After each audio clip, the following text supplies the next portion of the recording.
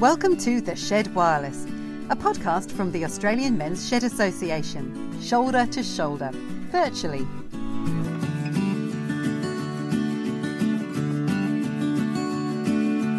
Hello and welcome to Series 2 of The Shed Wireless. Coming up, tell him he's dreaming. This episode is going straight to the pool room.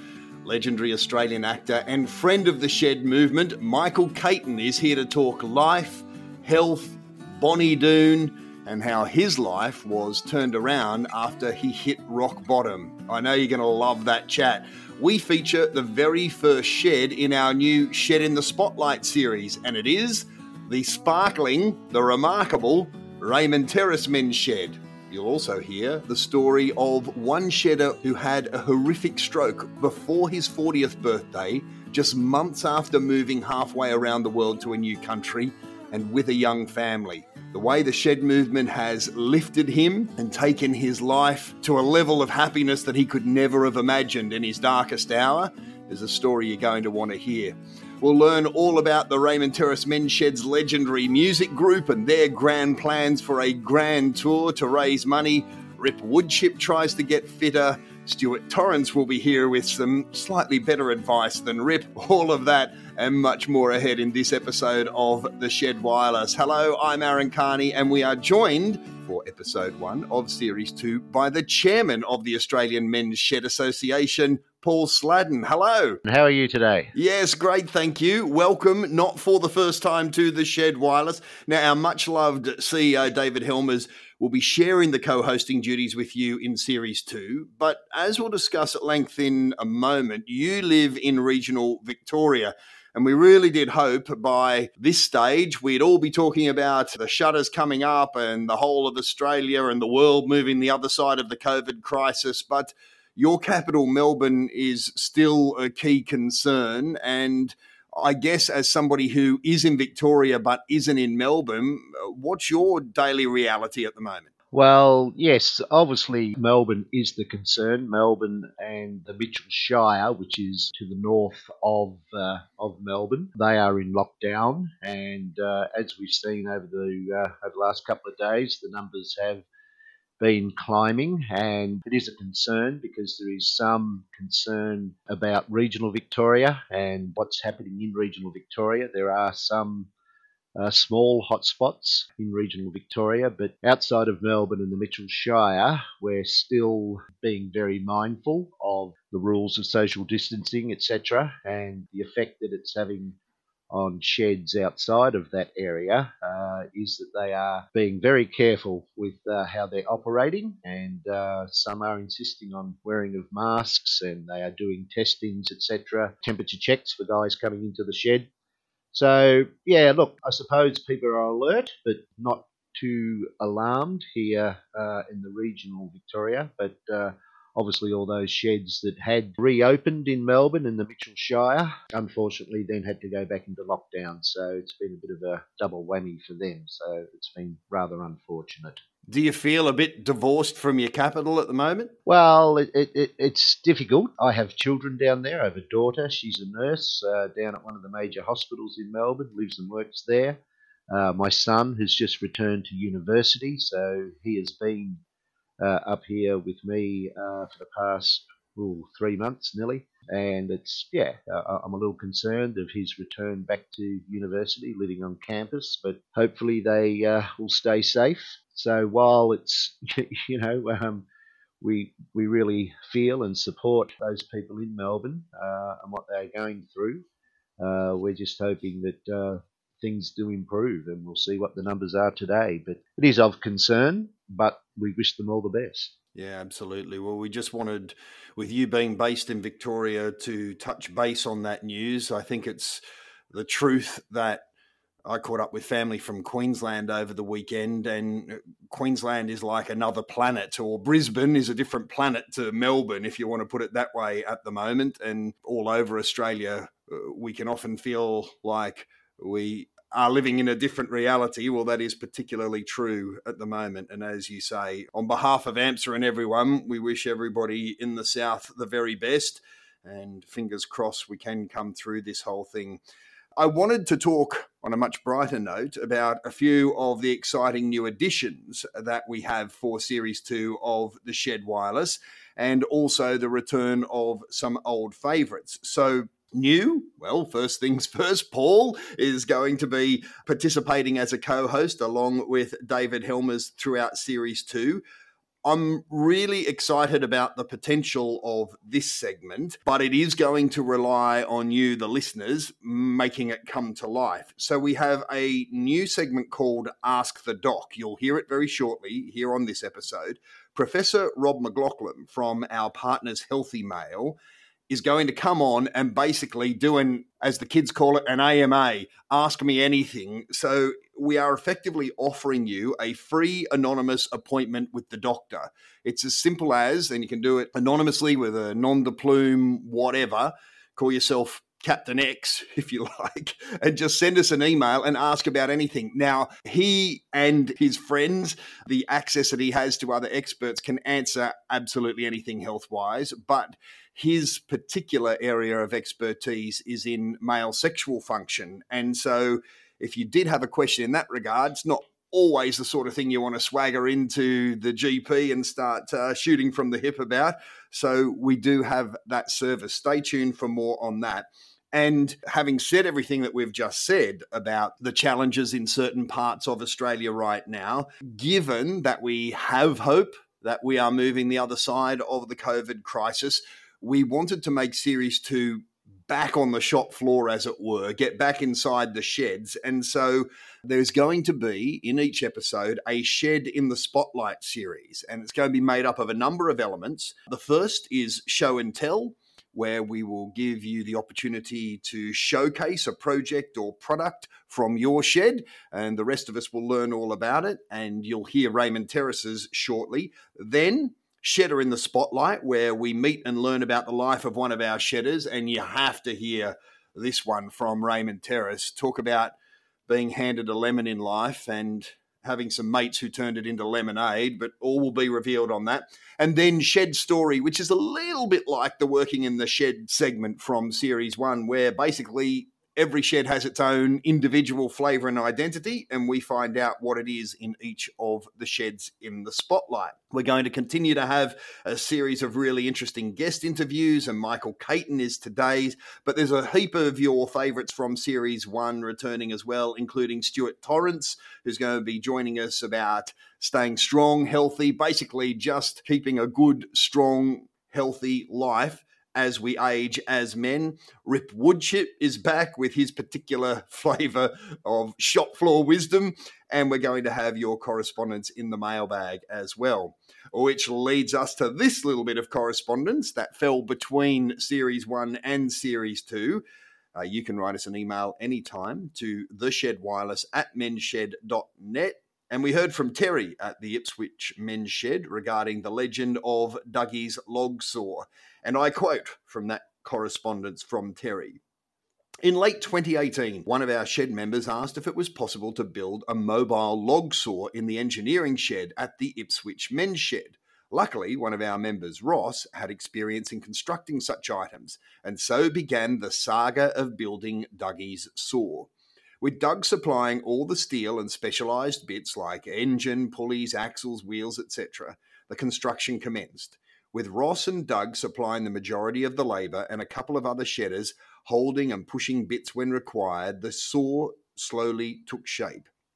It is 8 metres long, 1.8 metres wide, and is recognised as a road-registered trailer with tandem axles.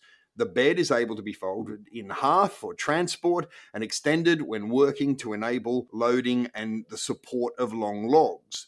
The saw is mounted on a moving frame and is capable of rolling along the bed and being adjusted to any height. It's able to process logs of 900 millimetres in diameter and 5,600 millimetres long. The bandsaw blade has a length of 3,800 millimetres. The project was completed mid-March 2019. Not a bad effort for 2 days a week and a Christmas break in the middle. Doug is currently fine-tuning the saw, making adjustments to ensure a true cut while at the same time processing a large pine tree into workable slabs. The power is supplied via a 13 horsepower Honda driving, a pair of suitably geared V-belts, And this project is the biggest ever undertaken by our shed. And while Ross declares there will not be a second one, both he and Doug should be congratulated on achieving a successful outcome. Doug also made a financial contribution to the shed to cover ancillary costs incurred. Doug is very happy with the finished product and, with the aid of his grandson, is putting it to work cutting slabs, ensuring a supply of timber for the construction of his beehives and other ongoing projects. Terry, past president of the Ipswich Men's Shed, thank you for the update. Congratulations to Ross and Doug for their legendary saw. If you head to the Men's Shed online, we will have some pictures of Dougie's saw up there so you can get some sense of what it looks like. That's the sort of correspondence we welcome, and indeed it sounds like Ipswich might need to be one of our sheds in the spotlight at some point.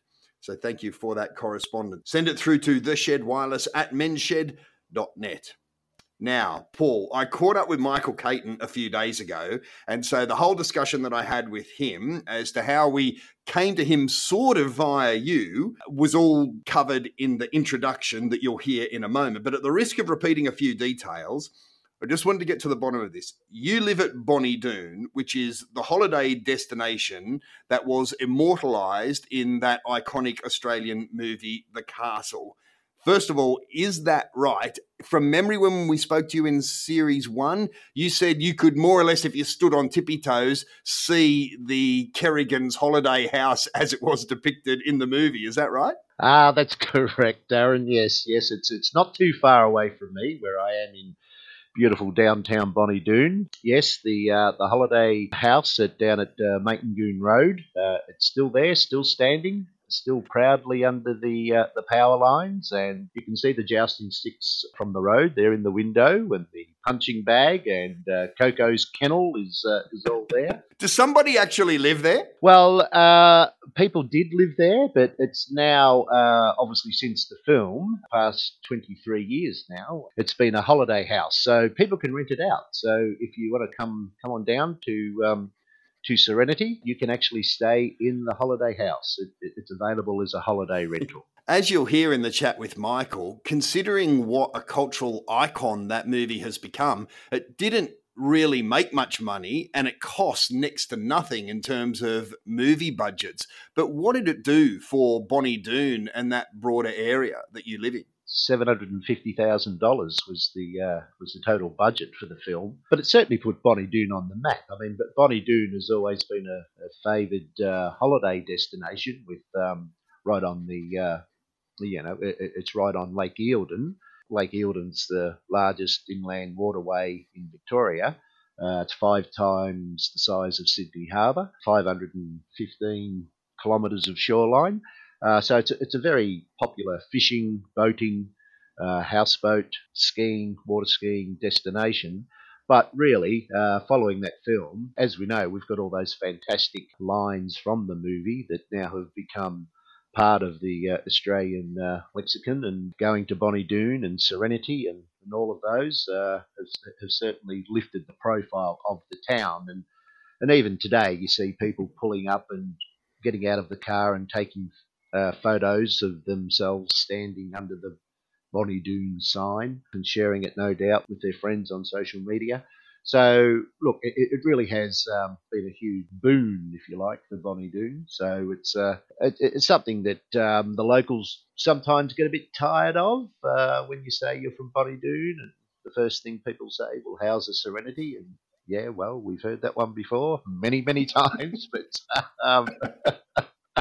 but then there are those people, the long-term locals, who blame Working Dog Productions, the people who made the film. They hold them responsible for the Millennium Drought, because the film, as we say, was made in 1997. At the end of 1997, the lake was dry for nearly 13 years. So there are some people who blame Working Dog for that. It is a remarkable legacy in more ways than one, and it had a pretty remarkable personal legacy for Michael as well, as we will hear a little bit later on. Paul, thank you for that insight. You'll be back later in the show, but for now, let's get on with episode 1 of Series 2. Staying strong. staying sharp and staying healthy with the Shed Wireless. Now, in Series 1 of the Shed Wireless, we had lots of laughs about the need to social distance from the fridge and how we hadn't walked further than the bathroom in 3 months and how the only muscle getting exercise was the bicep as we lifted a beer to our gobs. And depending on where in the world you are listening to this right now, that might still be your reality. Lockdowns are still in place in some parts of Australia and many parts of the world. But for many of you, you may be starting to think about resuming an exercise regime. Exercise can be tough when you do it regularly. It can be bloody torture if you haven't done it for a long time and try to get back into it. Tough physically, mentally, and practically. But when we've got a tough task, we call just one man. Stuart Torrance is AMSA's Men's Health Project Officer. Welcome to Series 2. How are you, sir? G'day, Aaron. How's life? Yeah, really good. How's your fitness going? Yes, no better than before. We're still working from home, and I'm still working far too close to the fridge. One of the things that I have found over time on a long exercise journey of life is that at least part of the motivation that keeps me going is I don't want to have to stop and start again. That thing of stopping and then having to get back into it is absolute torture, really, really no fun at all. And yet, because of COVID, that's going to be the reality for, if not everyone, a good percentage of people. Aaron, for most of us, motivation is the key. It's we go out and we buy the sports shoes, we buy the kit, we buy the Lycra, we buy the gym equipment. I've got a massive big weights machine downstairs that is a great clothes horse. Yeah, here's a life pro tip for people. Never buy a treadmill brand new because you can get a barely used second-hand one at a good price. We've got council pickup in our area at the moment, and I've seen at least 3 you can pick up for free. Yeah, you can build a whole gymnasium from council pickup. Do you know, Aaron, I think that the key here is, yes, motivation, but doing the little things. It's those little steps, and I've come up with a beauty of an example that aligns really well with our Spanner in the Works program. Do you want to hear it? Yes, please. It's called DIF. We've got a DIF, and it transfers the energy from the engine to the wheels, yes? Yes. Well, DIF in our circumstance stands for distance, intensity, frequency, and fast. Okay, let's break those down point by point, can we? Yeah, no problem. So if we increase the distance of anything that we do, and I think I said this in the last series, if you park at the end of the car park instead of at the shopping centre door, that little bit of extra exercise is going to do you the world of good. Intensity. If you walk slowly currently, pick up the pace and increase the intensity just a little bit. It will stand you in good stead. Frequency, do it more often. Now, my exercise for frequency is when I unpack the dishwasher or when I'm working in the garden. Instead of carrying 6 or 7 things from one spot to another, I'll do that trip 6 or 7 times. Yes. Instead of in one hit, increasing the frequency. And then increase the speed, increasing the speed in which you do things, in which you go places, will stand you in good stead as well, I believe. So remember DIF.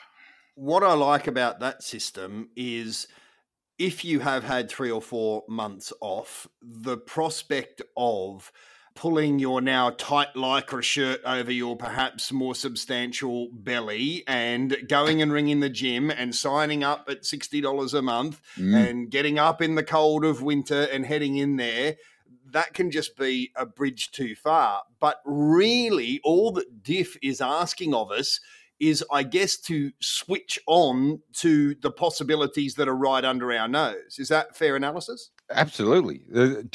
Back in my younger days, I went to a gym and they said, look, for the first couple of weeks, we'll give you a personal trainer. And I'm looking at all these magnificent looking machines and I'm going, wow, they look fantastic. I want to get my hands on those. Are you talking about the personal trainer now or the rowing machine? It was all the machinery. Oh, right, the rowing machine. I'm with you. Good. Please continue. He was a big fella. Yeah, don't get your hands on him. In that regard, next thing he had me doing squats and sit-ups and press-ups. And I'm going, I want to go on the machines. He says, mate, if you can't lift your own body weight, he says, it's no good going to a machine. And it's something that's stayed with me through my life. If I'm unable to lift myself out of a chair, if I'm unable to balance, if I'm unable to roll myself out of bed in the morning, these machines and all these fancy fandangle exercises and gym equipment are not going to do me any good whatsoever. So increasing the distance, intensity, frequency and speed in which you do things will be a good starting point for increasing our exercise regime. One thing that you mentioned there, the idea of a personal trainer, there is a school of thought that says in many cases, a personal trainer isn't actually telling you very much that you don't already know.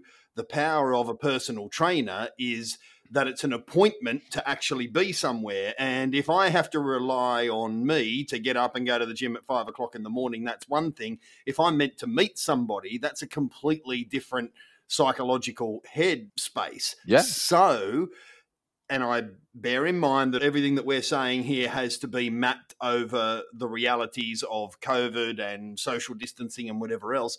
But there is some value in trying to organise to do some exercise. And I might just be talking walking around a park or walking down the shops or whatever else. But there is value in making an appointment with someone for exercise too, is there not? Absolutely. But then again, it doesn't need to cost us the world either.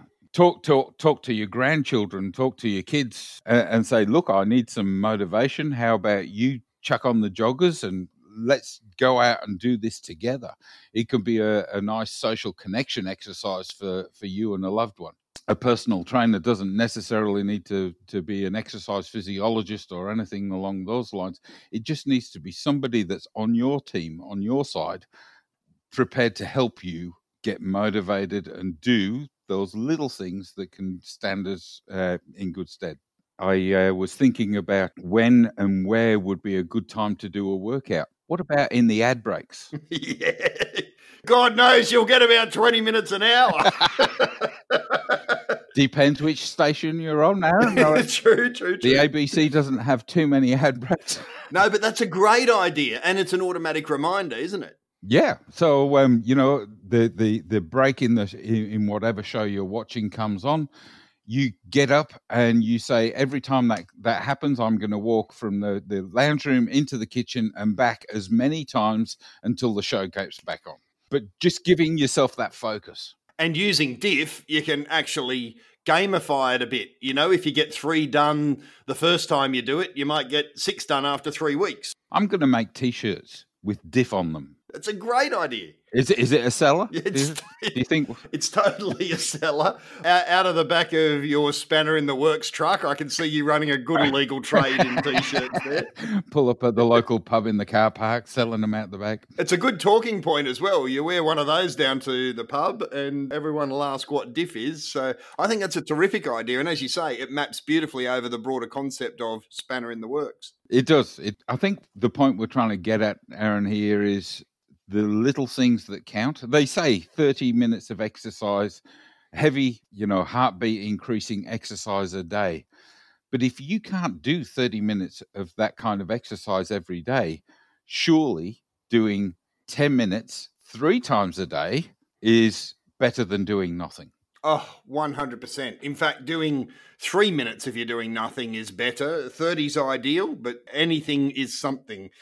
Diff is our takeaway. The ad break challenge is our takeaway. And can I just encourage everybody to head online to mensshed.org, but also to check out the Spanner in the Works. I was mucking around on there the other day, and it is such a clever website, and it just frames our health, A, in a very accessible way, but B, it's such a clever analogy or metaphor of an engine and a car, and it just really makes it all very comprehensible, and it's quite user-friendly. It's almost like playing a video game in a way, so I thoroughly recommend it, and Diff will make more sense if you go along there as well. Thanks, Stuart. Top tips and good banter as always, mate. Aaron, good to talk to you. Take care. That is Stuart Torrance, AMSA's Men's Health Project Officer. Time for our Shed in the Spotlight. First up, Show and Tell. Let's showcase a project or product from our shed.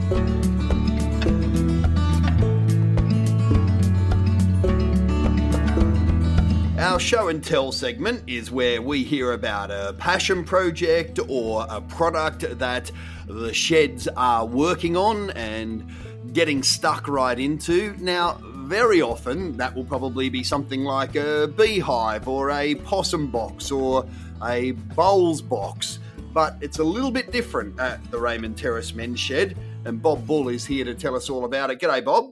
Good morning, Aaron. Really nice to have you with us.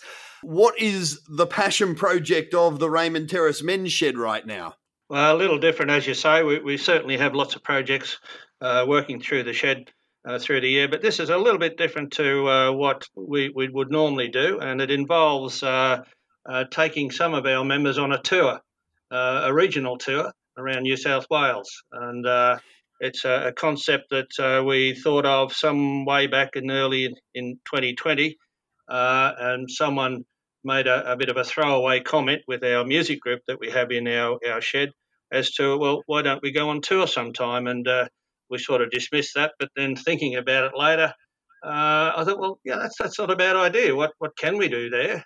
We've got a good music group, a large music group, and we could easily set them up for a tour arrangement. You often hear of tours from sheds where blokes pile into a bus and go and visit another shed or some interesting local landmark or whatever, but you're actually going to come bearing the gift of music. Tell us a little bit about your group. Yeah, so, well, the music group in the shed's been operating for about 5 years now, and it's grown from 3 or 4 up to about 20, 22, 23 members now in our music group. So it's a fairly large group, and very varying experiences in the music knowledge, but some guys have been in the industry for a long time, very experienced, and yet we have others that are learners, which I class myself in that, probably an experienced learner, you might say, in some ways. We gather each week at our shed here and do several hours of practice, and for the music groups themselves, it's not just the shed that we do some community events around the place, such as Australia Day and even Bunnings. When they have some events down there, we get invited down there to play as well. But this is a little bit different. We look back in January when Australia was on fire, you might say, and then of course we run into floods and in the middle of a most severe drought. And I thought, well, look, these country guys, these regional towns are really suffering out there. What can we do to try and lift their spirits a bit and perhaps help them along the way? So, as I said, the suggestion was, why don't we go on tour? So I thought, well, that's not a bad idea. Let's contact some of the men's sheds in these regional towns and see if we can organise a concert tour overnight, just on each town, one town a night for a week, and organise with them and get some of them involved, get the sheds involved, and get their local community involved as well. And given the challenges of COVID, what's the status of the tour right now? Yeah, well, that's thrown a spanner in the works. I bet. In a lot of ways, but we had this organised for May of this year, and there's been a lot of work gone on behind it with the various councils in the towns that we're going to visit and the men's sheds, and had it organised. And then within just a couple of weeks before COVID hit, and of course we had to postpone the whole thing. And shut it down. But then we thought, well, we'll ramp it up. Things look like they've been improving on the COVID side, so we might have a look at it, getting it going again, and we'd organise again for September this year. But now with the second wave being a risk, and it's too unpredictable, that we've now postponed it further, probably until next year. The guys are keen to go on tour. They're even we are fundraising locally within our shed. The boys have even said, well, look, if we can't get it, we'll pay our own way to do this sort of thing. So they've been very good about it. Fantastic. And obviously, given all the moving parts, you can't get too married to the idea of an itinerary, but do you have a rough idea where you were going to go, or at least a dream scenario of where you'll go? No, yeah, it's more than a dream. We had planned it. We'd had all the men's sheds on site, and we'd included the towns that were suffering badly from the drought and even the floods that were on. And, places like Murrundi, Manila, Barraba, Coonabarabran, Barradine and Gilgandra. Oh, what a great trip, huh? A fantastic trip. It got all the men's sheds on side that we were with and the councils that were there, and even the school kids. We're inviting the schools in those little towns, and we sort of stayed with the small regional towns rather than the larger ones that have more access to support. We thought maybe the smaller towns would appreciate it. So we stayed with them and approached the schools and said, yeah, look, bring the school choir along and we can do a few numbers, Australian songs with the school kids. So it was well in the way of planning and arranged, and then, of course, we've had to put a stop on it. Of course. I'm sure it will happen in due course. We're just about going to put the red pen through 2020, I think, at this point. I think so. What sort of style of music? You said you might do a few Aussie songs with the kids. Did you get as far as having a play set or a repertoire? Click Goes the Shears and Waltz and Matilda, and songs that they're probably familiar with. But we hadn't got to the point of pinning that down. That was the next level. We didn't quite get to that. But as far as our music group ourselves, the covers music that we do, but pretty much across the board type stuff with, like the Beach Boys and Creedence Clearwater or Elvis Presley and Roy Orbison, all the 60s, 70s, 80s songs that people are familiar with. I think I heard a bit of John Denver before we hooked up, did I? John Denver's in there, yeah, that's for sure. And of course we can't miss Slim Dusty and James Blundell and those guys as well. Excellent. 22 members. What sort of mix of instruments are involved there? Because it's kind of bigger than a band. Do you split up into different groups, or are all 22 on stage? What's the experience like? No, all 22 on stage. And yes, it can be a little difficult to control at times, but it depends what the day is. Depends how they're feeling on the day. If the tambourine solo gets out of hand, for example. Yeah, well, we'll try and sort that out. But look, the majority of guitars, of course, banjo, drummer, keyboards, and a few other minor instruments that they're thrown in there at times as well. So whatever they choose to play at the time. They're good groups. They're a good group. They enjoy it. Which came first, the shed or the group? Was it just a happy accident that when you were all turning up to do a bit of woodwork, somebody mentioned they played the bass and someone else mentioned they played lead guitar? No, actually, it was at one of our general meetings. Someone sort of stood up and said, look, how about why don't we get a music group going? Because we have other groups within our shed, other interests in our shed as well. Of course. And one of them, someone just stood up and said, look, why don't we get a music group going? And I was always interested in it. I've got a musical background from when I was young and had let it go for a long time. And I thought, well, that's good. I wouldn't mind picking my guitar up again. And then it just worked on from there after two of us. And then all of a sudden, out of the woodwork, guys that you just don't know what's talents are in some of your sheds around the place.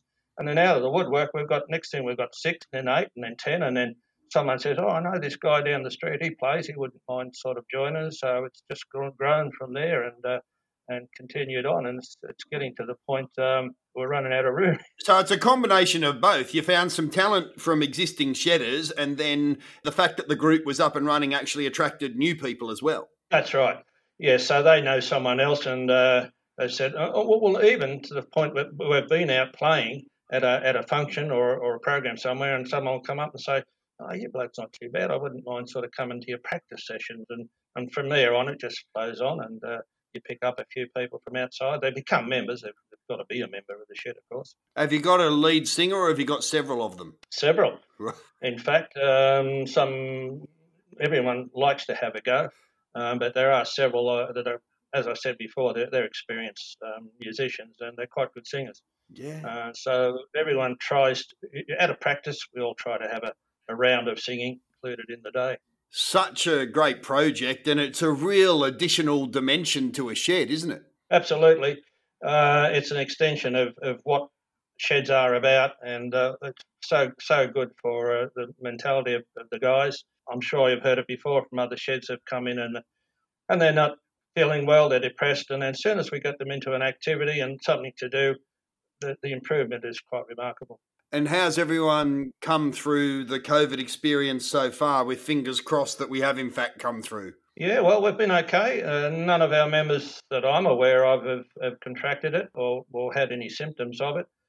Of course, they're getting their testing done, and we're doing our testing in the shed now as they come in to try and keep on top of things. But so far, fortunately, we've stayed away from it. And the area that we're in here, Raymond Terrace, have been very fortunate. There's nothing been too severe around here either. If there's someone listening elsewhere in Australia and they might have scratched around one or two blokes with a musical background, do you have any advice on how to pull all of this together and bring it to reality? If you've got someone that's got some experience with it and that want to do it, by all means, go ahead, because it's one of the best things that you'll find you can get involved with. Now, having said that, our guys are in the music, and a lot of them only come to the shed for that reason. They're not particularly interested in doing woodwork or metalwork or much else in the shed, but they are interested in music, and they might just turn up for that. But by all means, if there's someone, a shed wanting to do it, and they've got a couple of players, get on with it, because you'll find you get support, particularly if out in the community know that there is a group there, and you'll often find, oh, gee, I played years ago, I'd like to come back in again. And if you've got a leader, you need a leader for your group that can organise your songs, and that's the way to do it. Because I know there are music groups in other sheds around the place. I know I was up at Mount Gravatt a while back there, and I just happened to land there on the day that they had their music group going as well. And they had a reasonable size area there that they were using, and it sounded quite good. So there are other sheds that use this sort of interest. And if there is anyone else that wants to do it, by all means, go for it. And you'd be happy to take an email from someone if they were interested in getting something off the ground? Absolutely. If they wanted a hand with it, we could supply them and sort of give them an idea, a list of songs that we play, which are not hard. Generally, they're all chorded music, and with a couple of the players that are lead players, they can work out their own style of things. But I'm quite prepared to help them along with it if they need some guidance on or some advice. Well, get in touch with us here at the Shed Wireless, and we'll put you in touch with Bob if you find yourself in that situation. Bob, it's fantastic. And as I say, all of the things that the sheds do well would only be more true when there was music involved, I imagine. So hopefully not only the regional New South Wales tour happens, but we might organise the world tour before we're done. Goodness knows you'll have had plenty of practice by the time we get this thing happening. 2020 is a write-off, but I hope that 2021 embraces the concept and it comes to full fruition. Thanks for telling us all about it today, Bob. Very welcome, Aaron. Thank you. Good on you. Bob Bull there from the Raymond Terrace Men's Shed, talking about their musical tour that is postponed, but the passion remains, and it is our show and tell project for this episode.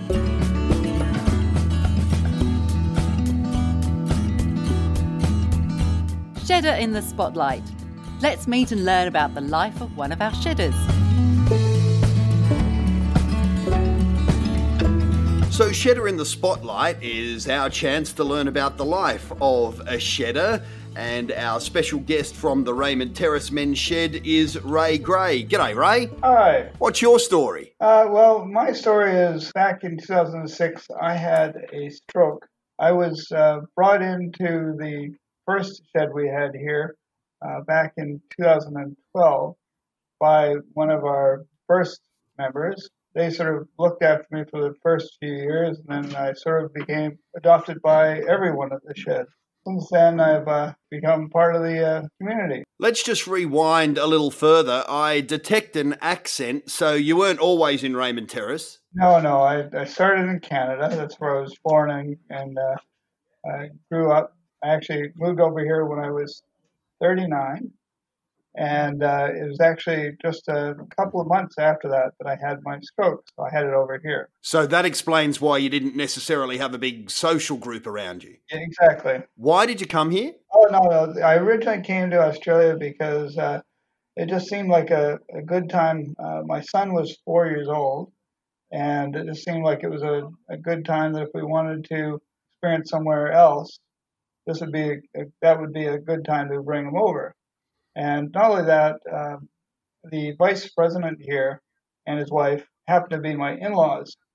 And so it was a good chance to come over here, being Australia, and actually Madawi, to be able to spend some time with them. In that time, I've actually made my father-in-law come over here and become part of the shed himself. Did you have a job prior to the stroke? Because you were quite a young man, right? Yes, I was 39 at the time, and I'd spent a little over 20 years working in industrial control. So the electronics and control systems you'd find in things like the mills and factories and the mines and such, as well as some time in a job where I was making technology as simple to use as possible. So it was a lot of high level cognitive stuff that was going on. So did the stroke come as a complete bolt from the blue? Yes, to a certain extent. My paternal grandmother had the same thing. It was actually a very massive one, and she had the same thing, and it actually took out more than 2/3 of my right side of my brain. And I've also found that myself with very limited use of my left side, in fact, no use of my left arm.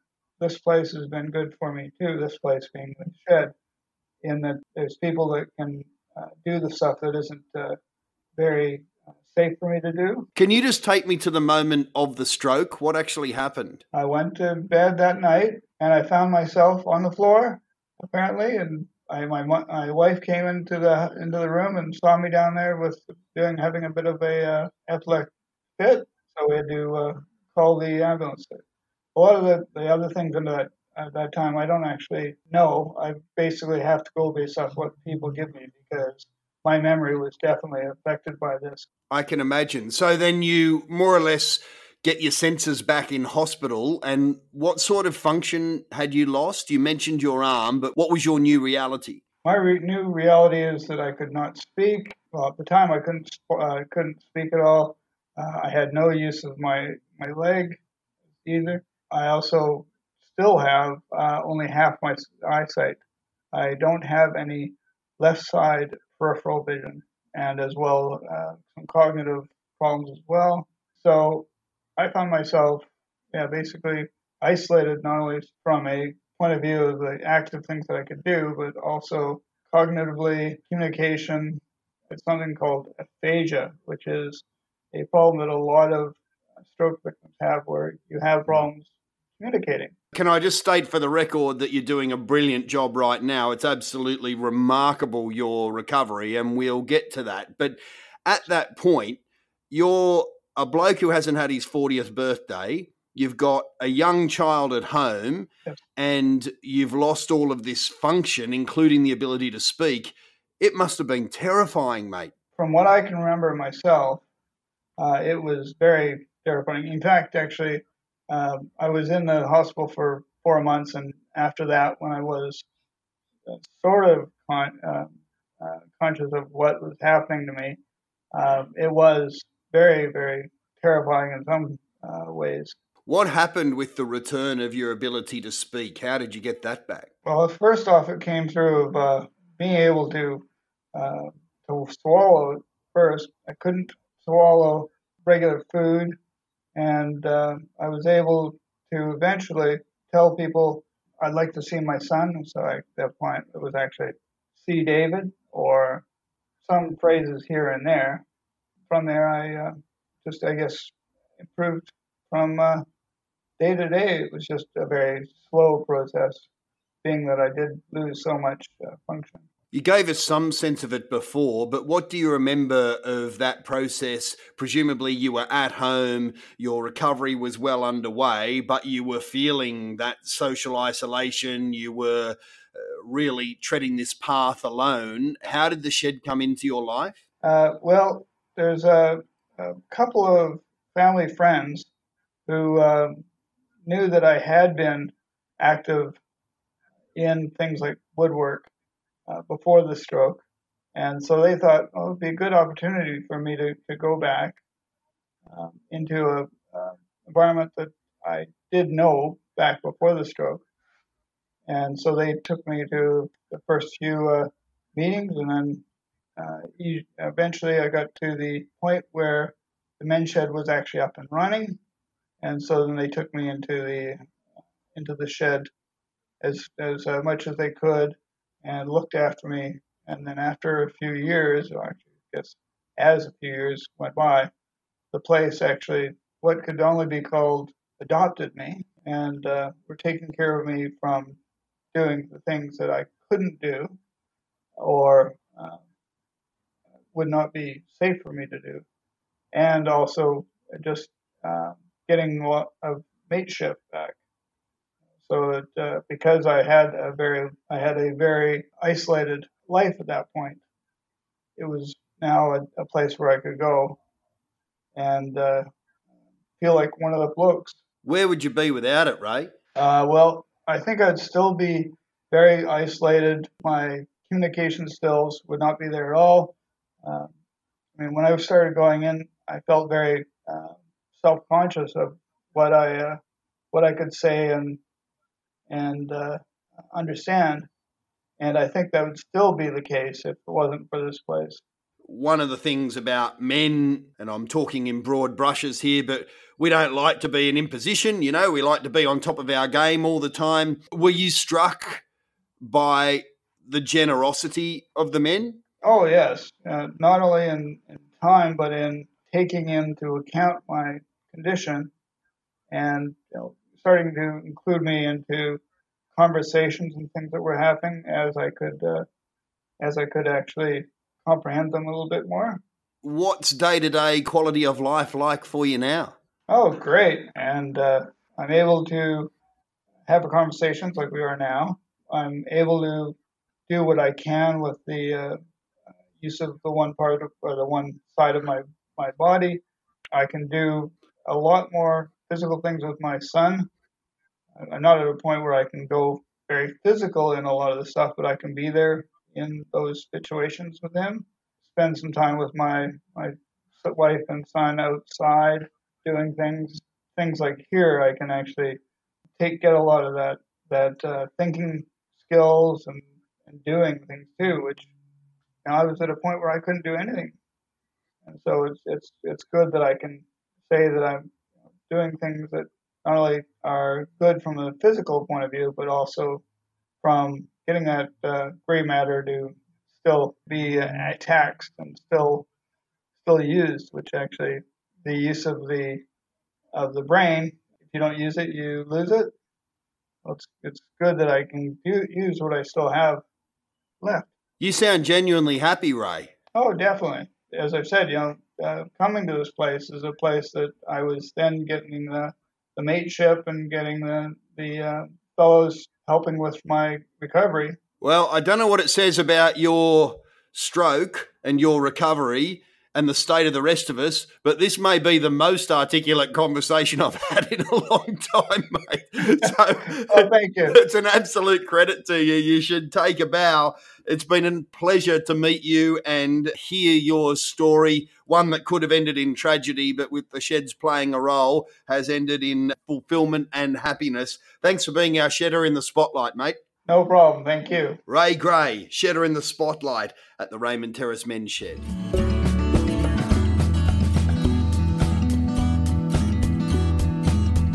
Shed Story. Let's find out more about our shed in the spotlight.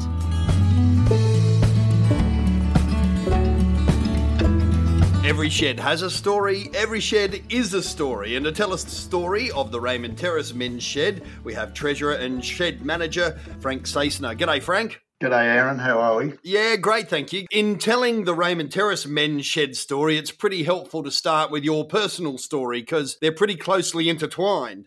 My wife and myself did a trip up north And on the way, we called in some men's sheds on the way. And all I want to do is just check them out because I heard about the men's shed movement. And I thought, what a great concept it is. And I thought, well, I'd like to just have a look and see what they're all about. So when I got back home again, I said to my wife, well, this is what we've got to have in Roma Terrace, a men's shed. So I was working in my garage, making toys for my grandkids at that time. But now I make toys at home from the shed because I don't get time to do them here in the shed because being treasurer and shed manager takes up all my time here in the mornings. So I was working in my shed and I heard on the radio that they were talking about having a meeting to start a men's shed here in Roma Terrace. My ears pricked and I thought, that's where I got to go to this meeting to find out what it's all about. So I went to this meeting. As it was, they had a representative from the Australian Men's Shed Association in the name of Stuart Torrance to give us a spurge on what men's sheds were about. And after that meeting, the three of us got together, Bob Bull, who spoke a while ago, Graham Berthold and myself, and we thought, what a great idea. This is something we need to do in Roma Terrace. So we discussed a few things and we thought, well, how are we going to go about it? How are we going to find out what it's all about? I knew there was an Australian Men's Shed Association. We could approach them and get information from them. But as it was, we went to a cluster meeting in Belmont. There we spoke to a lot of the guys from different sheds, and they informed us what sheds were all about and how to get started. So then we got into Australian Men's Shed Association. They gave us a spill on what to do from there. So that's how actually I got involved with it initially. How'd you get the actual shed, the location? Once the steering committee was formed, then we went out and started looking for places to start a men's shed. Council gave us some ideas. We looked around, but right from the beginning, our idea was to start a men's shed or have a men's shed here in Boomerang Park. A lot of the other places that they showed us were not suitable or too far away, where Boomerang Park was central in Roma Terrace. As it went on, we heard that the fire station was available. Only being a small building, there wasn't much room in it. We thought, well, that'll be a start anyway. So we grabbed it, started working on it. We painted it, put electrical work into it, tied it all up. And then we thought, well, this is not big enough for a shed. It's only a large garage. So we got some money together and decided that we put some awnings outside so we can work outside as well. So we were in there for about 5 years. I imagine being out there under the awning on a cold winter's day with the wind blowing in sideways kept everyone focused on getting better premises, did it? It was, that's for sure, yeah. The idea was that we had to get out of this fire station. We need to get something a bit bigger and something a bit more comfortable. And you certainly have. You got a Rolls Royce now, haven't you? Oh, we've got a magnificent building here now. Give us some sense of it. The size of it, it's 40 metres by 20 metres. We have a large woodworking area. One side of the woodworking area is all machinery. The other side is all preparation work. Then we have a section at the back of the shed, which is all metal work. Outside the back of the shed, we also have more sheds. We put up 4 demountable sheds, one to carry our kindling that we do. We do a lot of kindling. The other is for the wood turners. They've got all timber in there drying out for their wood turning. And the other one is a garden shed for our gardening group. We have a fantastic gardening group here. We've got like a market garden out the side of our shed with different pods of different vegetables in it. And then at the front end of the shed, we have our office, our lunchroom, toilet blocks, and then a large recreation area, which also has a computer room in, which I'm in at the moment, where we teach the guys how to use computers, and also a sick bay area.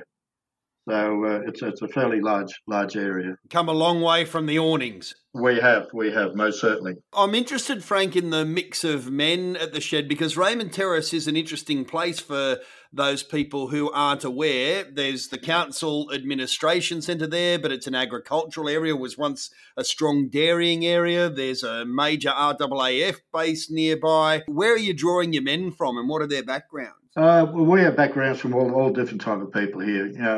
I'm an ex pastry cook and baker. Then I was involved in a car accident, so I had to. Unfortunately, my business went bust, so I went into painting. Toy making is my hobby.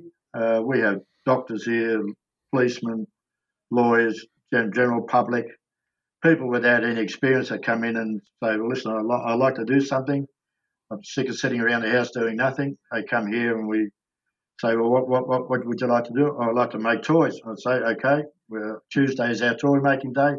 Come in on Tuesday and we'll show you how to make toys. And in terms of the various projects, obviously there's woodworking going on with the toy making. We've heard about the band and the amazing work that they do, or the music group more properly, as it's called. It's too big to be a band. What other sort of activities and projects are underway there? Well, we're doing a big project at the moment for St. Vincent de Paul. They got their big collection bins, which used to be were built by a jail somewhere in Goulburn.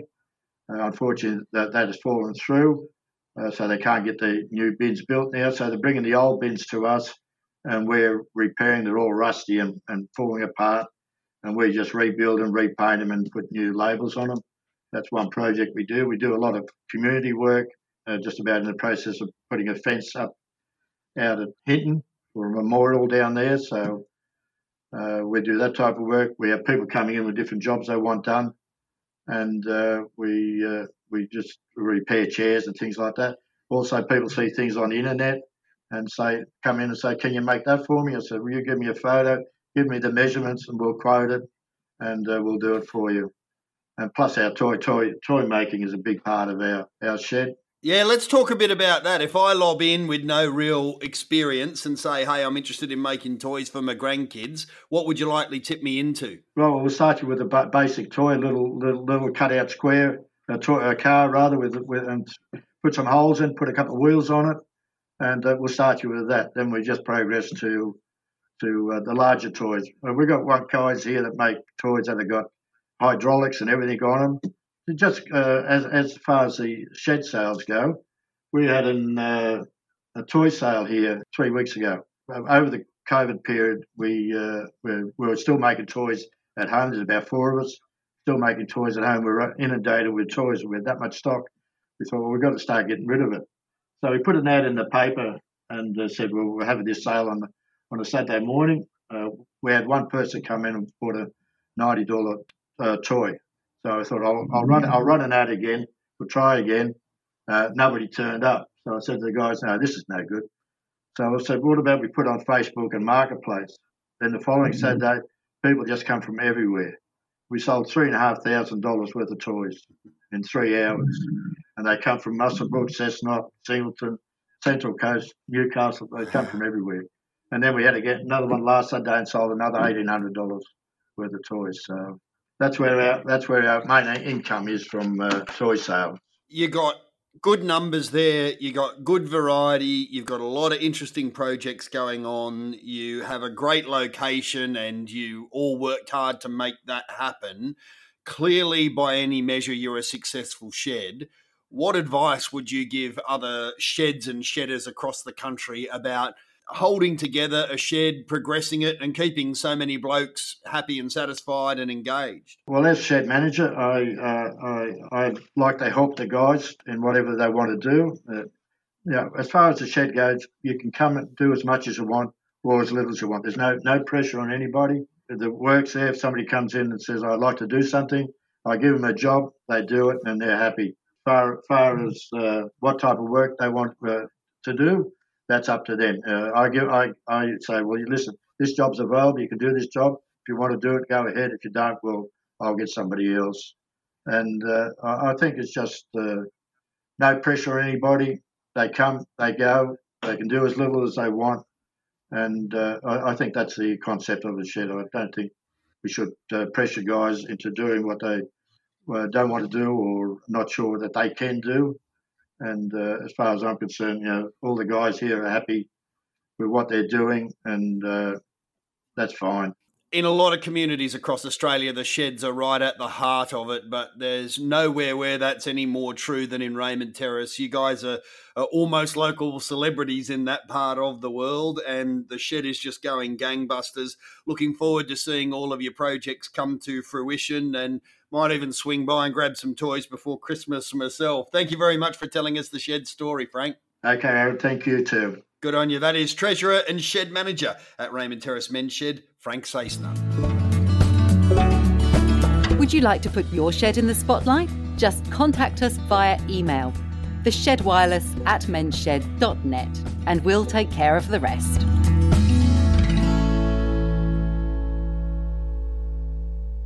Now, as we learned in Series 1 of The Shed Wireless, when AMSA Chairman Paul Sladden talked about his interesting life, he was elected the Mayor of Bonnie Doon, the place immortalised in the iconic Australian movie The Castle as the ultimate working-class holiday destination, largely because of the serenity.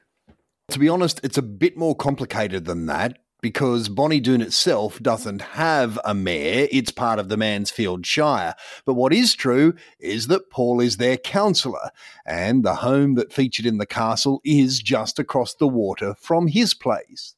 It is indeed a small world, because one of the stars of the castle, Michael Caton, is also a friend of the Men's Shed movement, having lent his unmistakably Australian voice to an Australian Men's Shed Association community service announcement.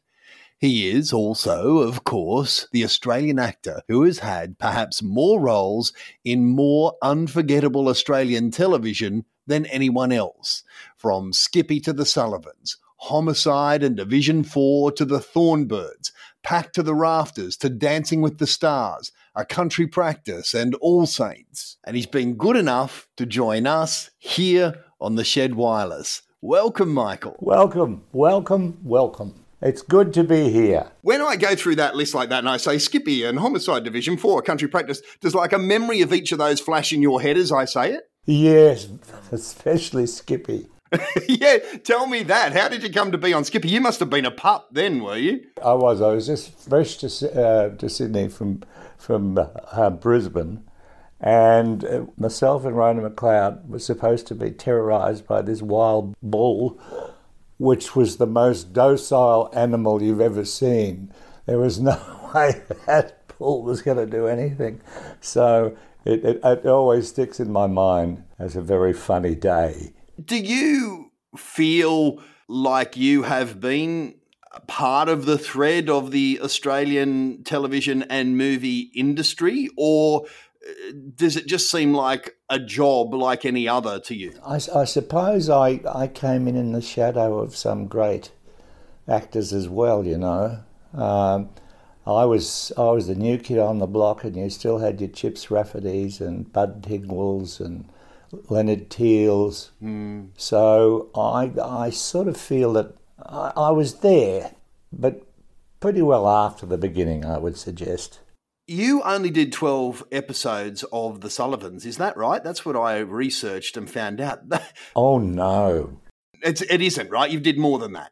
Oh, God, yes. I thought so. I was like, because that's almost what you're most famous for. Are you more recognised for that or Daryl Kerrigan from The Castle? It depends how old you are. Right, I see. Although, you know, with the Sullivans, it's been shown 3 times. So there are different generations who have actually seen it. So it's there was the initial one, which was amazing. I was totally unprepared for fame. I'd always thought that won't it be wonderful to be famous? Then fame happens to you, and it's not quite so wonderful. Elaborate on that. Why is fame not all it's cracked up to be? Look, at times fame is wonderful. You know, sort of it opens doors, but at other times it sort of inhibits you a bit. I was much more outgoing and a bit of a yahoo prior to fame, and I found out I had to put my head down a bit and cancel some of my previous behaviour. Because you're in a fishbowl? Yeah, especially in Melbourne. In Melbourne, 42% of television sets were turned on to the Sullivans. Yeah. And I still go in Melbourne, get much more recognition than I do here in Bondi. What is it about the Sullivans that you think connected with Australians? Why did 4 out of 10 people turn that show on, do you think? Well, I think it was that it was this sort of ideal family. And it was very popular, if you'd believe this, among homeless kids. I remember hearing one of the producers say they get to a television set somehow and they're watching it. But it sort of everybody watched it, and it was a very cleverly designed show, sort of catered to all the different age groups.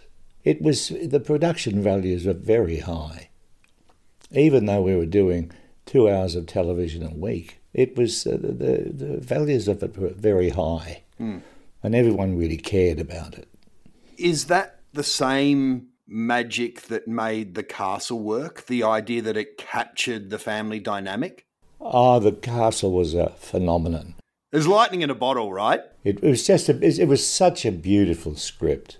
Everyone in it was just perfect, and it's interesting to talk about The Castle actually, because talking about The Men's Shed is that came a year after I'd been in a deep depression, and so I got myself off to a psychiatrist and worked through it, behaved myself, and really when the Castle happened, and it happened quite by accident. I was actually a last-minute choice. I was totally ready for it because I'd done all the work on myself in that previous 12 months. Explain what you mean by that. What was the work that you did that made you ready for that role?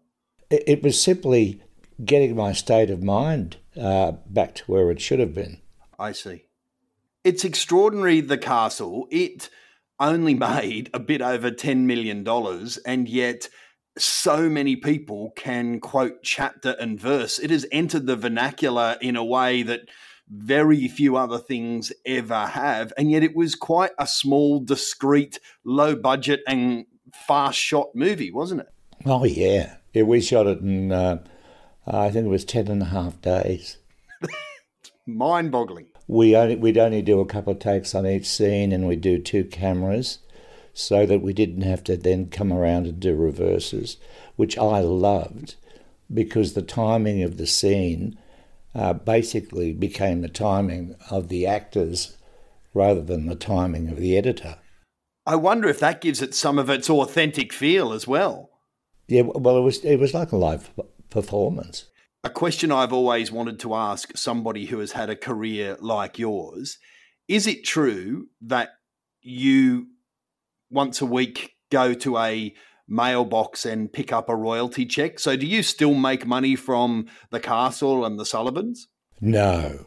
It doesn't work like that? No, very little. I got very little of it overseas. I suppose the best has been, I'd like to give a big cheerio call to Channel 9 because they show it twice a year. So every couple of years I get a check. But we actually did the Castle for equity minimum. I'm not whinging about that a bit because it took me from being dead in the water to having a really renewed career. So I am forever grateful to the Castle. So you're about to turn 77, as I understand it. Is that right? Yes. There are many men listening right now who would look at somebody like you and say, well, of course, I'm struggling in my 70s because my life was something. Now I'm retired. I'm trying to stay interested. I'm trying not to be socially isolated. But I imagine things are just magical for someone like Michael Caton. He's a big star and he's done amazing things with his life. How does depression grab somebody like you? Well, it was very interesting because I had some friends over the other day. And they're a little younger than me, both sort of immunity compromised a bit. I said, hey, you guys, have you been experiencing a sort of low-grade depression? And they both said yes. And I'm not saying it was any big thing, but it's just there lurking because of your age, because I'm an asthmatic, because I've been a heavy smoker in the past. I know that I'm under the gun a bit. So it just hovers there around you.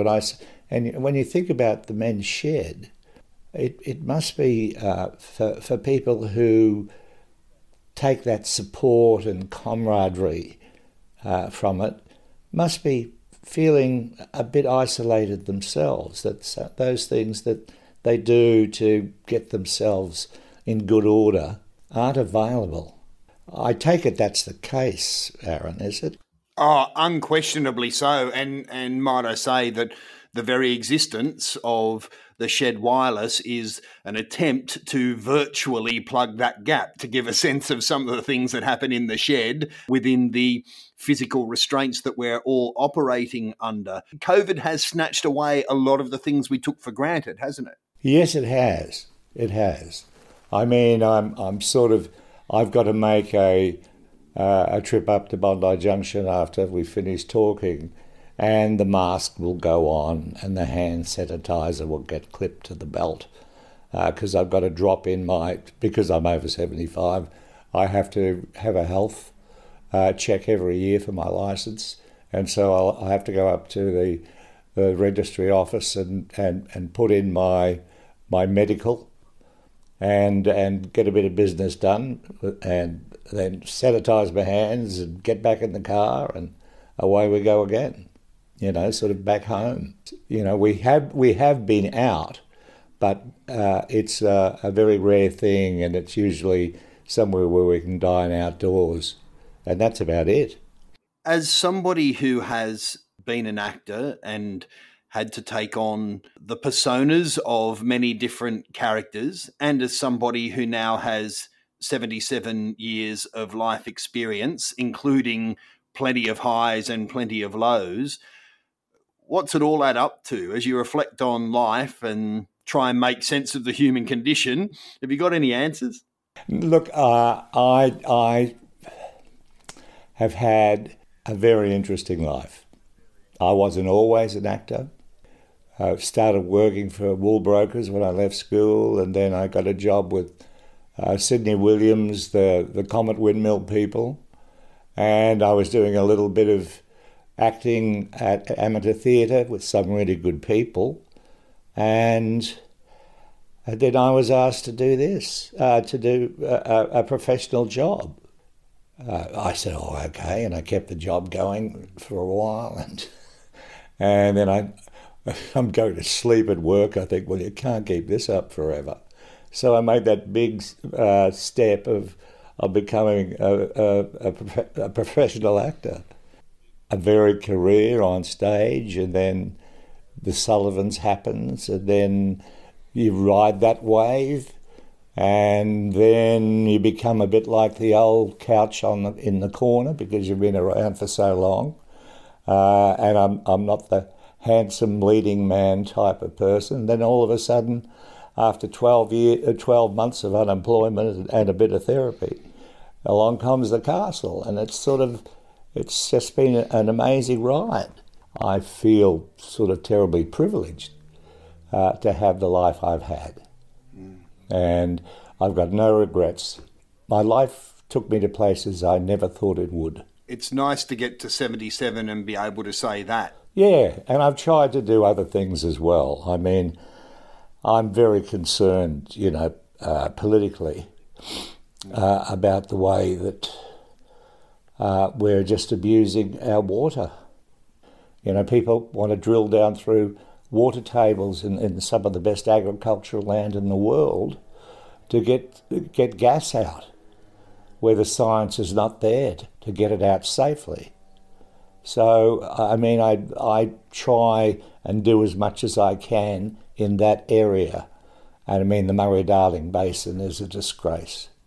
It's a disgrace. We're draining it, using it like a sump, where we've really got to cherish it because it's the backbone of the eastern states. that leads us beautifully to one more really big question that I wanted to ask you, that I like to ask of many of our guests.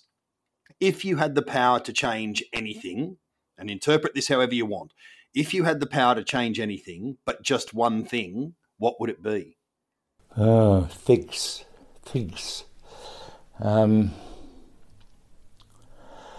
Look, I suppose it's the way we take this planet for granted, and it's a really finite, delicate thing.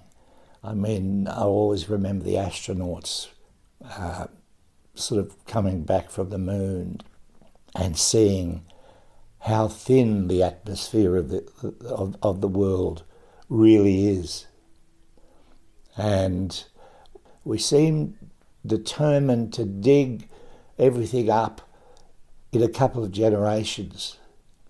And if I could do anything, I would love to make people aware and be active about saving the long-term future of our planet. You know, because I've had a great run. I was a year too old for Vietnam. I've come through a time where medical science and all that stuff has kept us alive a lot longer than we used to. But at the same time, what are we going to leave the next generations? Unless we really change our thinking really quickly, you know, I'm okay. But really, sort of, a lot of people in industry and mining, it's just all about profit. It's not about anything else. It's like the Murray-Darling and irrigators who aren't farmers, buying and selling water, which will become the most precious resource on the planet. Much ahead of coal, I'm here to tell you. You know, water is what it's about. And so I would like people, I'll put it in a nutshell. I would like people east of the Great Divide to become much more aware of what's going on west of the Great Divide, because that is what is really important. My family came from central Queensland, and they depend totally on the artesian and subartesian basins. And we're about to build a big mine that'll go straight down through the subartesian basin, which all the farmers in that area, that's how they water their cattle. That is an eloquent and considered answer. Thank you very much. One last thing before I let you go. If the castle actually only made $10 million, Bonnie Doon itself has probably made more in tourism than the actual film itself made. And Bonnie Doon is the poor end. When I first arrived in Melbourne, the eastern end of Lake Healdon was the posh end with all the houseboats and water skiing, and Bonnie Doon wasn't that posh end. How good to see them get a bit of a boost, eh? Absolutely. That leads to my question. How many times have you been to Bonnie Doon other than for shooting the castle? Look, I've driven through Bonnie Doon because there's a wonderful drive. If you turn off the Hume Highway and come in through sort of Yakandanda and you come through Bonnie Doon.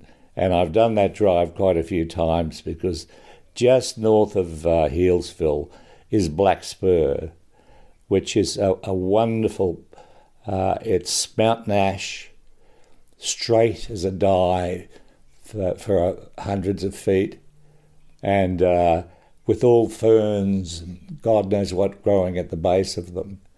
And it was destroyed in 1939 by a huge bushfire, which we actually played that bushfire in the Sullivans, actually. Ah. It's regrowth, but once upon a time, I took it, turn off the track, and I drove up this track, and there, sitting there, was a stump.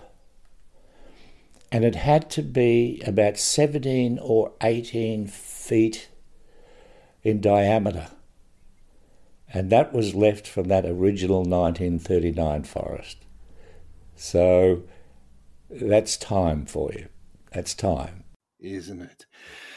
Thank you for giving us a little bit of your time. In all sincerity, your life was in many ways the subtext of young man like me growing up in rural and regional Australia, and to have the chance to... Where did you grow up, mate? In Patterson, so in the Hunter Valley. Oh, lucky you. It's easy for people to forget now with the internet and a million pay television channels, Netflix and all of that, but really we were fed only a couple of tubes of, if you're in rural and regional Australia in the 70s and 80s, people like you were how we understand the world to be. And so to have all these years on the opportunity to talk to you has been an enormous thrill, and you've been incredibly generous to the Men's Shed movement and to AMSA more specifically. So thank you. My pleasure, mate.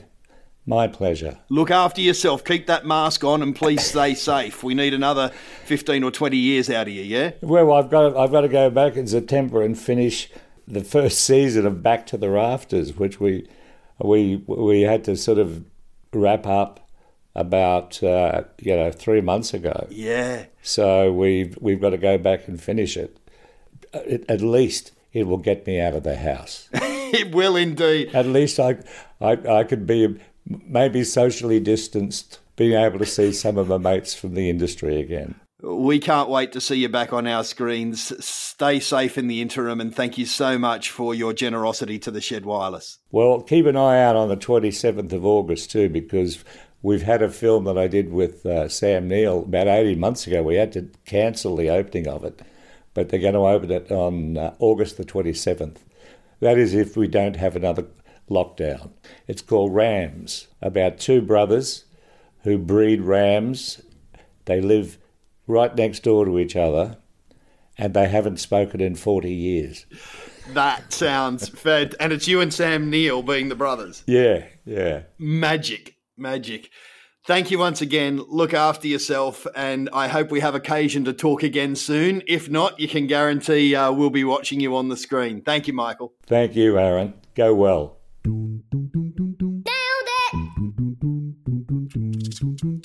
Nailed it. Nailed it. Nailed it with Rick Woodchip.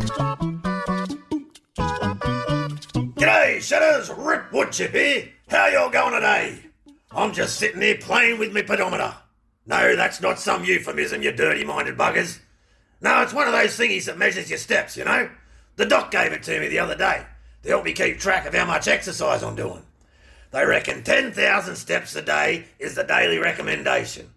I reckon if I had this thing when I was still working on the farm, I would have blown it off the bloody Richter scale. You hear all these people banging on at the moment about whacking on the kilos during isolation and blaming it all on the fact that they couldn't get to the gym. Bit of a crock, I reckon. I mean, going to the gym and all that stuff is all well and good, but what all these young'uns don't understand is it's not the be-all and end-all. We had this fitness regime when I was a kid, and I still use it to this day. It's called Get Up and Bloody Move.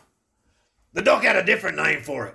NEAT. Non-Exercise Activity Thermogenesis. I don't know, some bloody thing. It's basically one of them fancy terms that means all the energy we burn up when we're not either sleeping, eating, or playing sport. Basically, just living. But not sitting on the couch type living. Getting out there and actually doing stuff, you know? I know we all go through these little periods where we get a little slack, and at one of those stages there, the only exercise I was doing was walking to the fridge and getting another beer. And the most strenuous thing I was doing during the day was dropping off the kids at the pool of a morning. But with some kindly encouragement from the missus, I gave myself a bit of a reboot and just got active again. It ain't rocket surgery. You don't necessarily need to be lifting the weight of a small vehicle over your head or sweating like you're pushing out a kidney stone to make a difference. You just got to move. As the boy who was piddling the ocean said, every little bit helps. And even just your everyday daily activity can add up to a decent workout. I don't need to spend $1 million on some newfangled gadget off the Home Shopping Network when I have a shovel or a mop and 2 legs and a heartbeat. And I'm also making use of myself while I'm at it. I think they call that work. You just got to look at things with a bit of a different perspective and give it a little more thought. For example, I got this neighbour, and he must go to the gym 5 times a week, and then he pays someone else to mow his lawn. Where's the bloody sense in that? The missus and I are all over it. We're always helping each other out to keep active. You could call her my little gym buddy. She does her stretches every morning when she's picking up my dirty laundry that I strategically place around the bedroom floor. And she very thoughtfully has me wash her car on a weekly basis. And we even work out together sometimes. The Zumba class in the bedroom last night was particularly intense. Quick, but intense. But you guys get what I mean. You don't need a diploma in exerciseology to know that what's good for you. It's just putting it into practice. Like taking the stairs instead of the elevator. Parking a little further away from the shops. They even reckon just fidgeting counts. Or you might even mow your lawn, for Pete's sake. It all counts. Basically, if you're not sleeping, just keep moving.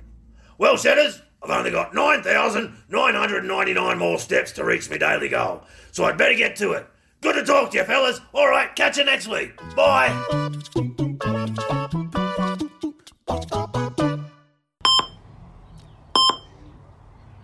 Got a question? Ask the doc. Professor Rob McLaughlin from AMSA Partners Healthy Male. This is a new segment where we give you the opportunity to ask a real doctor a men's health question. It might be something you've always just been curious about. It might be something that you're experiencing right now. It might be something you aren't quite sure how to frame with your own doctor and would like a little bit of background. We want to hear from you, and you're most welcome to go by a nickname or a nom de plume. Your privacy will be fully respected, but please send us a question that you would like us to discuss here to theshedwireless@menshed.net. It's the same email for all correspondence with the show, theshedwireless@menshed.net. Now, the doctor we have at your disposal is a bit special. I promise I won't give him his full title very often, but it is worth hearing at least once. He is the Director of Clinical Research at the Hudson Institute of Medical Research, the Deputy Director of Endocrinology at Monash Health, Consultant Andrologist for the Monash IVF Group, and Professor of Andrology at the Department of Obstetrics and Gynecology at Monash University. He is also a Director of Healthy Male, formerly Andrology Australia, and they are, of course, great partners of the Australian Men's Shed Association. Hello, and welcome to the Shed Wireless, Professor Rob McLaughlin. Oh, thanks very much, Aaron. Pleasure to be here. That is quite the CV. Oh, yeah, well, we only once, so you can say that once. The hat that I really value, particularly now at this stage of my career, is being able to provide both men and the profession with quality information about male reproductive health disorders. And as you alluded to in your intro, some of them are a little bit sensitive, a little bit, sometimes awkward to open up the conversation. So Healthy Male and myself are very committed to having those conversations and for fellas to come forward and ask questions that are concerning them, particularly in relation to the reproductive system and ageing. Brilliant. Well, we now have a mechanism for doing that here. Obviously, because it's our first episode, we don't already have a question from a shedder. And so I thought I would frame it around the idea of a frequently asked question or a catch-all, an umbrella question that might just get us underway. And for want of a better one, I've come up with, what does aging mean specifically for men? Is that both specific and broad enough for you to get your teeth into? That's a pretty broad one. Sure. And certainly aging brings with it a number of things such as wisdom and balance, etc. But on the other hand, it does. Our bodies do change, our health does change, and things come along we didn't expect to happen to us, and we can be distressed and confused and wonder what could or should be done about them. So, look. As they say, aging beats the alternative. It's better to age than not. But we need to recognise that it does bring with it some changes in the body. And when I was in Seattle, Washington State, I had a very wonderful time there with the andrology people there. And they have a photograph on their wall of the 1936 Washington State Olympic team, the one that went to the Berlin Olympics and won the gold medal. And then 50 years later, on the same shoreline, almost all but one of the crew was still there. And you can see how they've changed. These are the healthiest young men who've become healthy older men, but their bodies have changed. Clearly, they've got tummies and they've got the muscles aren't the same. They've lost the hair and whatever. But one hopes that they're healthy and happy. And what I'd like to do is to explain along the way what problems might be encountered in that healthy and happy aging process that might be of concern and something we can do something about. And one of those that I get quite a lot is, and I think it's driven partly by the press and by various interested parties, that maybe all those changes can be prevented by testosterone therapy. Yeah. There's every so often there'll be an ad turn up in my social media feed suggesting that my virility's available in a syringe if I need it. That's exactly right. And it's full of wonderful promissory things about, this has revolutionized your life and everything will come back together again. Clearly, that stuff is fanciful. And unless you have a very clear medically defined testosterone deficiency, and there are criteria for that which your doctor can help you with, there's no place to topping up older men in the hope that you'll rejuvenate them and get them back in the rowing team again. It's just not going to happen. And I think it's a distraction. I think often what we now realize is that many of the changes that we see as we get older, such as less muscular strength, less stamina, a lower sort of energy level, and so on, can be related to the fact that we get diseases along the way or lifestyle changes along the way, which we can do something about. So, taking testosterone, for example, the major determinant of testosterone levels in older men is whether or not they have a comorbidity, particularly obesity. Now, obesity is the primary driver of low-end testosterone levels in men, in middle-aged and older men. What one does in that is to restore the lifestyle, restore the energy levels by getting back on the right diet, looking after yourself, regular exercise, walking to the shed rather than driving if it's not too far away, all that kind of stuff. That's what puts the pep back in your step. It's not going to come from a syringe. It's going to be from recognizing that it's your lifestyle on the whole is the major driver of how you feel along the way. So first things first, testosterone in a bottle is not going to restore me. However, testosterone matters. Let's just pause there for a moment. Why does testosterone matter ongoing? Right. Excellent question. What does testosterone do? It is far more than the hormone that people think, it just drives sex drive or erections. It has many important roles in the body, particularly driving muscle health, bone strength, metabolism, glucose handling.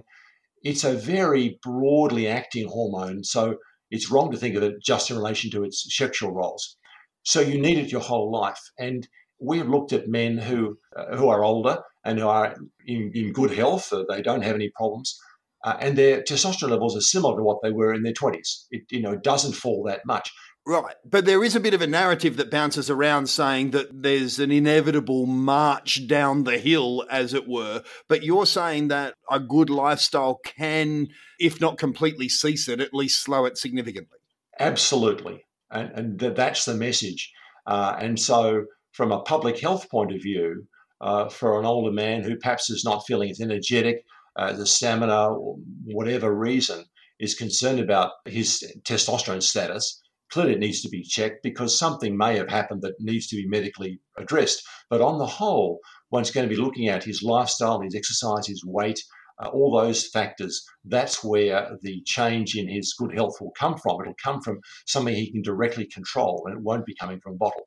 Can you bring back lost testosterone? So let me ask that question by way of example. If I was a footy player in my 20s and 30s, then I do the dad thing in my 40s into my early 50s. It gets away from me a little bit. There's a belly. There's all the inevitables that happen if you don't do the hard work. Is there a way for me to walk it back to something that can look after me in my 60s, 70s and 80s? Yes. In a word, yes. These changes are reversible. If, say, you used to weigh 85 kilograms or something, and now you've drifted up to 115 kilograms, as you say, you've let it slip a bit. If you can lose even half that weight, back towards what was your ideal weight, you'll lead to substantial improvements in your energy, and in your muscle function and all those other things, and your testosterone will come back up. So this is a reversible phenomenon. The idea of lobbying at a gym or somehow moving weights around a room is incredibly intimidating to a lot of people. How do we get back in the game? I haven't used the word gym. I realise that gyms are a particular environment that some people love and some people hate. It doesn't have to be that. Obviously, one's diet, one's caloric intake, stopping smoking, excessive alcohol, and we know that limits for good health alcohol drinking has been lowered enormously from what it might have been 20 years ago. We realise that each one of these little parts of the equation, if they can be chipped away at, will lead to weight loss and to better health. And it won't require an expensive gym membership or inconvenience. It could be walking the dog. It could be walking to the shed. It could be playing 3 rounds of golf a week. It could be any number of things that you want to do. Obviously, for each individual, it's going to change. In some areas, like in America or wherever, the testosterone has been sold to men as a shortcut to better health. And really, it's something that's been driven by the pharmaceutical industry. It's not something that's been driven in a public health context. If the cause of something is defined, address the cause first. Don't try and cut around the corner and take a shortcut. There isn't a shortcut. What one thing would you like everybody to take away from this conversation today? You have control. You have control of your lifestyle, of your exposure to things such as cigarette smoking or alcohol exposure. Each one of those has its own role in taking the edge off you as you get older. And as you alluded, when you're in your 20s and 30s, you might get away with it. When you're in the 40s and 50s, you know what happens to the waist. It gets a bit of a tummy. And if you stay in that mold for 20 years, it gets harder and harder. You do need to address this for yourself. And I might say, for those of us with sons, to our sons and to our other younger male, and say, listen, this is the time in your life to take a deep breath and say, I'm going to do this because the person who's going to benefit will be me and also my family. Because as a general rule, your family wants you around as long as possible. So this should be a stimulus for you to have a look at some of those lifestyle issues throughout your life, particularly from middle age and onwards, where things get harder to change unless you act early. You are such an amazing resource for us to have at our disposal, both as an individual, Professor Rob, but also with the power and the knowledge of Healthy Male behind you. I'm really looking forward to us catching up each episode, and I strongly encourage everybody to take advantage of this opportunity. As I say, we're not interested in embarrassing you publicly. Call yourself Pirate Jack if you want. It doesn't matter how you contact us, but we'd really love to ask a real world question rather than something that we're manufacturing at this end. Sure, it's open to all. You're not going to worry me. You go right ahead and ask the questions on your mind. It's remarkable, Aaron, when you give people a vehicle or a mechanism to ask the questions, once the people get going, they just ask. It just opens up. It's that first step, making that first call to see a local doctor or phone into to you or whatever. Take the step and you'll find that people are really friendly on the other side. we want to help. Well, it did occur to me that, in fact, this segment could be a training round for the main event. I know it isn't easy to go in and ask this stuff to your doctor, especially if you feel like you have no background knowledge and your hands are down. This might at least help you to feel like you have some knowledge to go into that room with and ask the next level of question. Yeah, that's good. And then, avoiding going to Dr. Google, because I do see a lot of people who go to Dr. Google first and they get in different rabbit holes all over the place and get really worked up about it. It's better to talk to a person. You can go to Google later on, but don't use it as your primary source because you'll get misdirected. You really will. I had a runny nose last week and apparently I'm dying of COVID cancer. So that's right. Yeah. Dr. Google is no doctor at all. But you are, and thank you for being with us. Look forward to talking next episode, Rob. For a great range of resources and tools to help you live well, head to the Spanner in the Works website. You can just search it up or go to malehealth.org.au. Everything you hear on The Shed Wireless is created to inform and is not intended to be a substitute for personal advice from your doctor.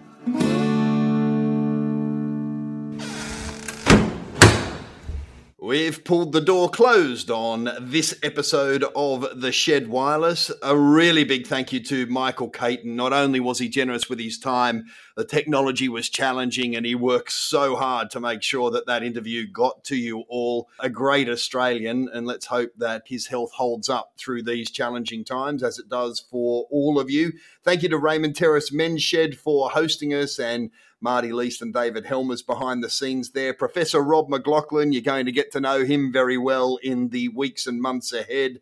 Stuart, Rip, Helen Clare, the whole AMSA team, and to you, Paul, as well. Thank you for being a part of it, not just as a special guest now, but as a co-host. Did you enjoy that all right? I certainly did. Thank you very much, Aaron. And also, I'd like to thank Michael Caton for giving up his time. He's certainly been one of my favourite Aussie actors way back from Uncle Harry in The Sullivans. And yes, he was my favourite character, when we all sat down to watch The Sullivans every night religiously. And of course, who can forget his role in Or Last Taxi to Darwin? That was a fantastic film as well. I'm embarrassed to say I haven't seen that yet, and that is on the to-do list for the family. Yeah. Oh, you must.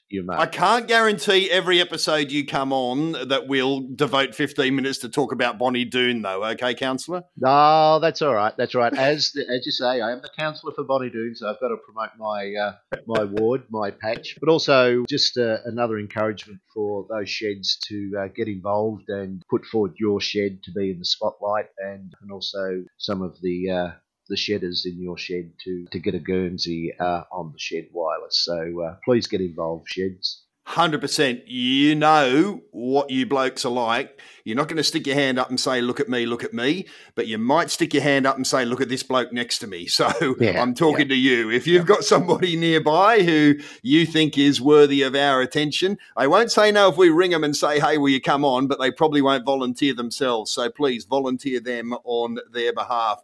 Just send us an email to theshedwireless@mensshed.net. Thanks, Paul. Thank you. Stay safe, everybody. The Shed Wireless is available via some community radio stations. Contact your local station to find out when you can hear us. If they don't have the show, put them in touch and we'll help them out.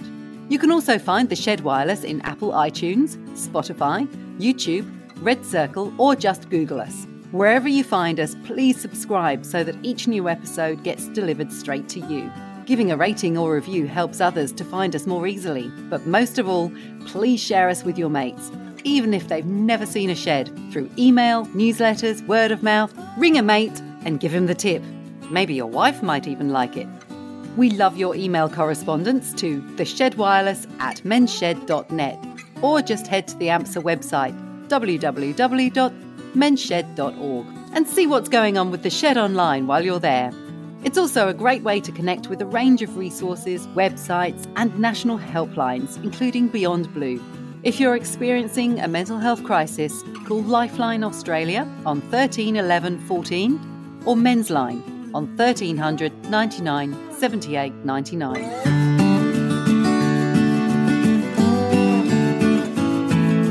Thanks for listening to The Shed Wireless, the wireless you'd listen to if you were in the shed.